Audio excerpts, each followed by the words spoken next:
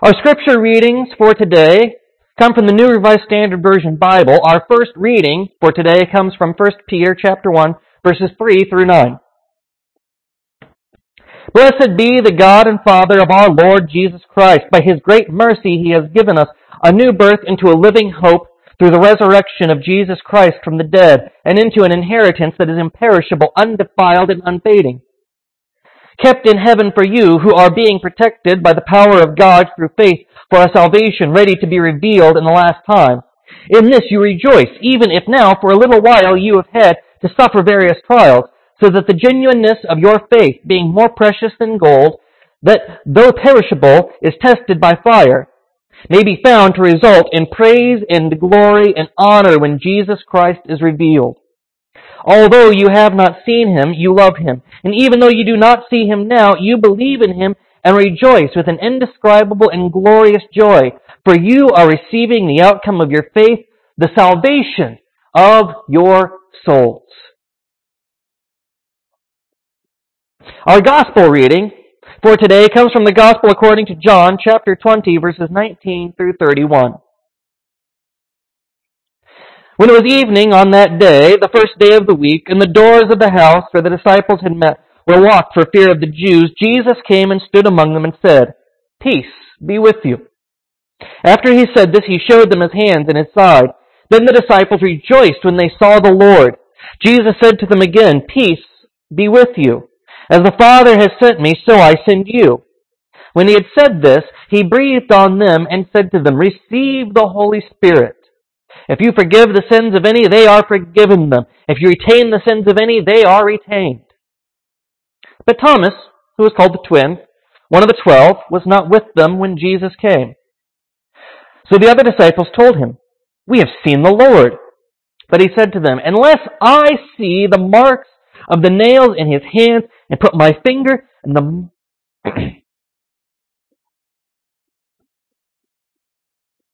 and put my hand in His side, I will not believe."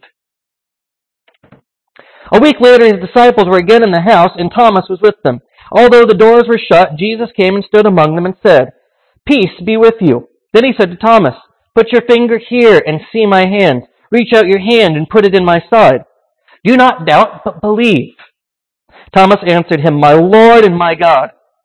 Jesus said to him, "Have you believed because you have seen me? Blessed are those who have not seen and yet have come to believe." Now Jesus did many other signs in the presence of His disciples, which are not written in this book, but these are written so that you may come to believe that Jesus is the Messiah, the Son of God, and that through believing you may have life in His name. This is the word of God to the people of God. Thanks be to God. So I began mapping out where I was going to go this Easter season, and trying to plan felt like some large task that required a crystal ball. I don't know what is going to happen in the coming weeks. Will all of my messages in the Sundays after Easter be recorded like this? Is that going to change what I would say? Of course it would. It is hard to ignore the giant thing that is happening around us. Kids are doing schoolwork from home. Businesses are closed. I'm wearing a mask when I leave the house. I'm standing here in an empty church building. And then I was reading today's gospel reading about a group of people huddled behind locked doors for safety. Not sure of what happened next. They were taking things one day at a time. I realized that this is all we can do right now, and so our current series is Day by Day. And today we look at something that shapes every single view that we have, if we admit it or not. Personal experience. Poor Thomas gets picked on a lot because of today's reading, but I don't think it's fair. And I can explain. I can relate to Thomas because it can be really hard to believe something that you haven't experienced. For a good example, see everyone else who was hiding out. What do I mean? Let's step back for just a little and look at what's actually going on in the reading for today. In John's Gospel, Simon Peter and the other disciple set out when Mary Magdalene tells them the tomb is empty. They go, they look, but they don't understand. Mary sees Jesus. Now here's something interesting. Mary sees Jesus and believes just from him saying her name. She runs off and tells the others, Jesus has risen. That was in the morning. We pick up today in the evening. The doors are locked in fear.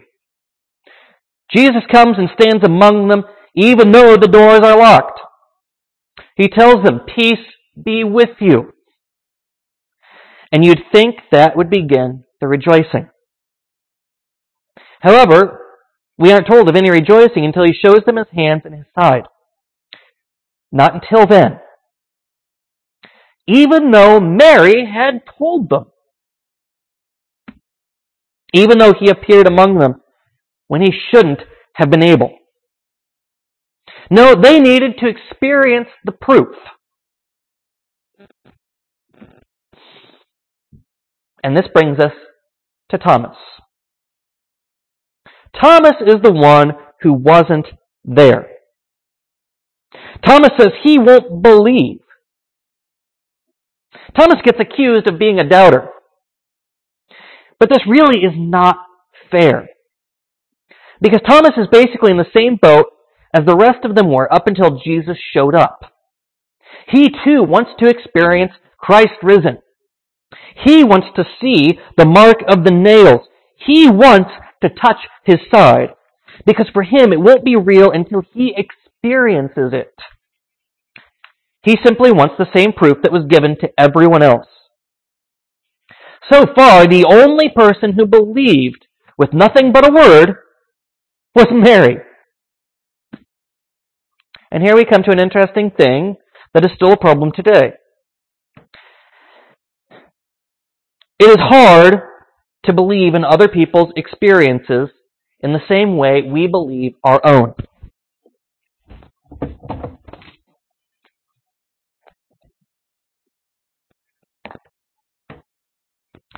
Experiences are a double-edged sword.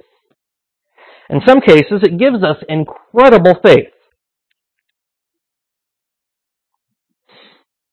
As shown in our reading from Peter, that even in times of trouble, we have cause to rejoice in our Savior. That Christ is with us in our trials, and to Peter they become a means to show the genuineness of faith.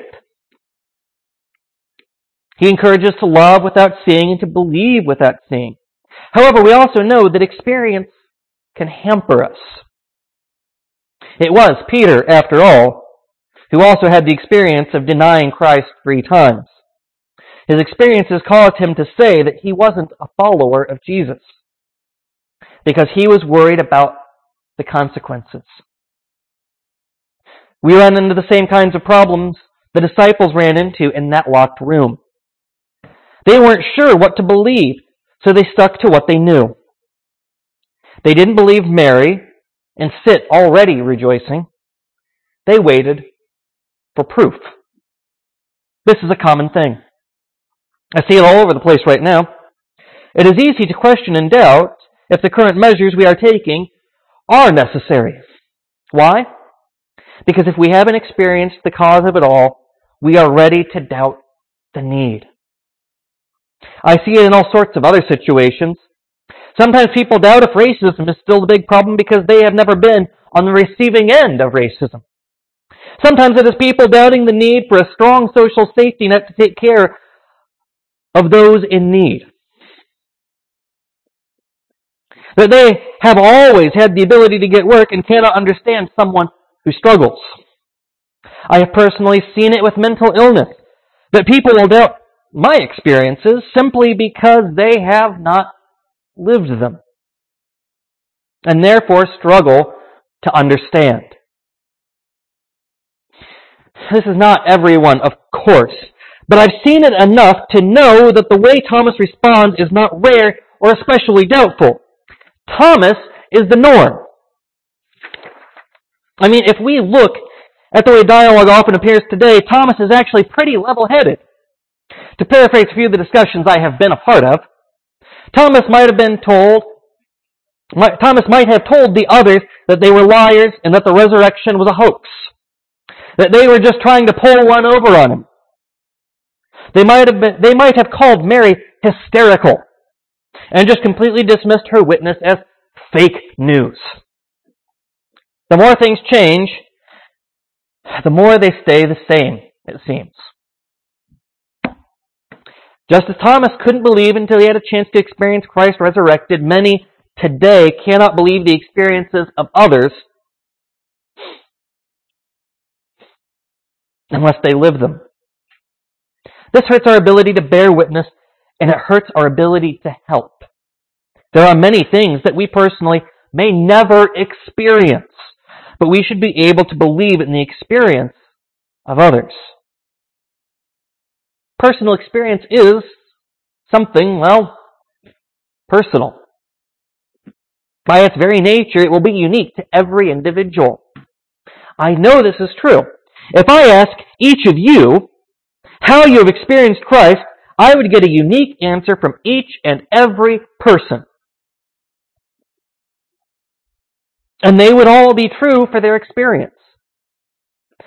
And we will all experience both the world and God differently. You might have been born and raised in the church. Maybe you had trauma shape your faith.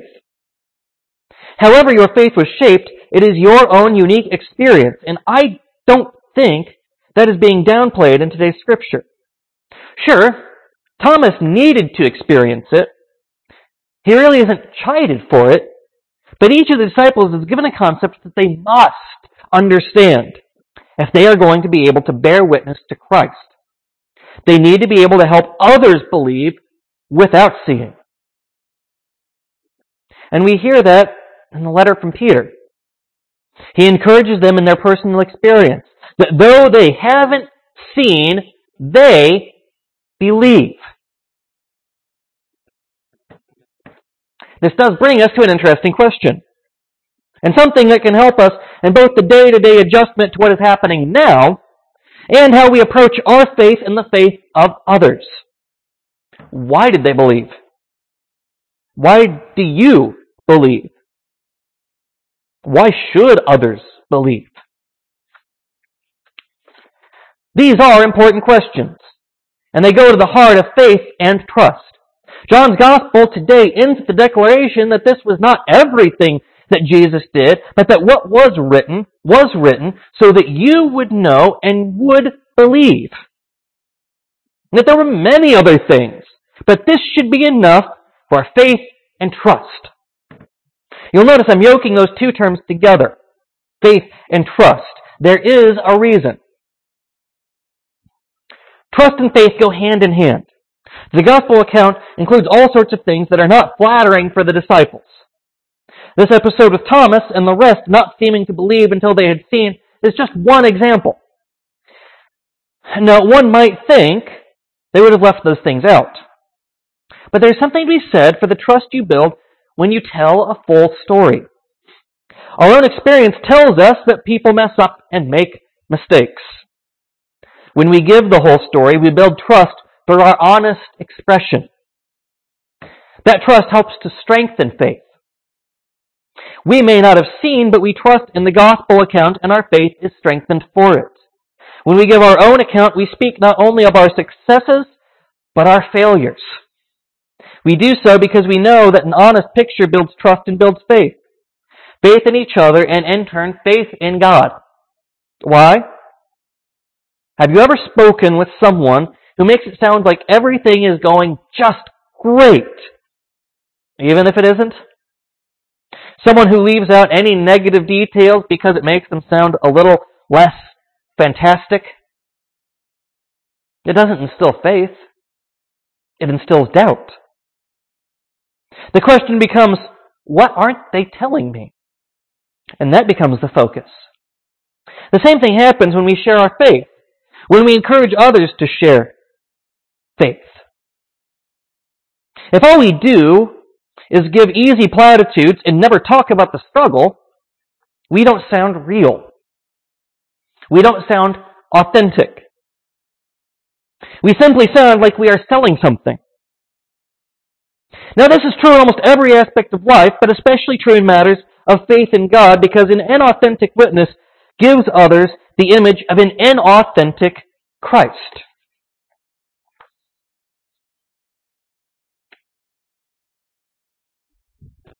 So when we pull all these things together, we need to both respect the experiences of others while also authentically sharing our own. This creates dialogue, something Jesus was always seeking. Dialogue raises questions. Questions cause us to seek the truth.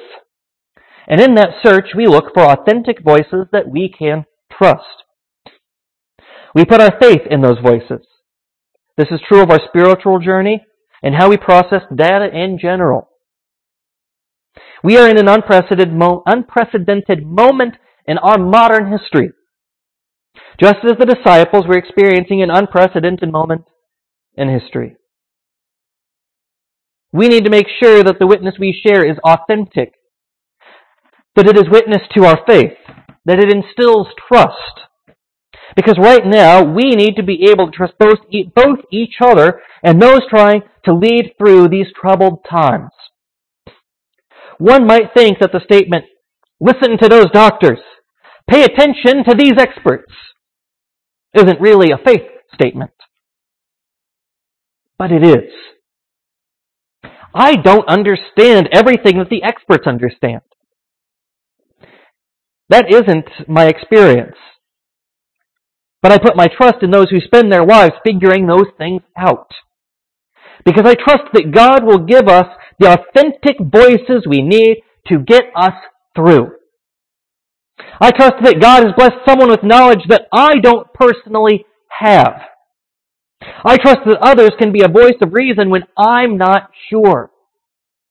I trust God to help me through, and in that trust, I trust the experts. When I'm not sure, I pray for clarity and guidance. I pray that God will help me to look past the blustering voices of those who simply want to be heard. Those who are so determined to get back to normal that they'd ignore everything.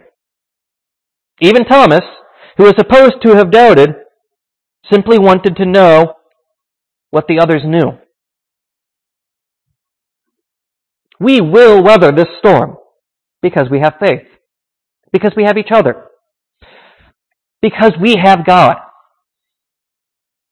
because we have a Savior who is with us, who understands us, who knows our pain, who knows our loneliness, who knows our worries, who listens to our fears, who comforts the afflicted, who cares. He cares. I don't know that we will ever get back to normal again. We will get back to normal everyday life, but I don't know that normal will look the same. Just as normal never looked the same again for the disciples. This is most certainly not the same magnitude, but you know what I mean. Their lives were never the same again. Our lives may never be the same again. But we have a constant. We have Christ, the solid rock that we anchor ourselves to. We have the sure footing to weather any storm, because we are anchored in faith. We are anchored in a belief beyond belief, a hope beyond hope, a life beyond death, a promise that our Heavenly Father watches over us, that the Holy Spirit will guide us, that Christ is with us. Because Christ is risen and Christ is with us today. That we know of the crucifixion and we know of the resurrection. And that gives me the strength to get by. Even if it is just for today. Then I will trust Christ day by day. Because my experience with God is that God isn't giving up on us. My experience is that God never gives up on us. Christ never gives up on us. The Spirit never gives up on us. So stand firm and stand strong, and day by day, we will get through. Amen.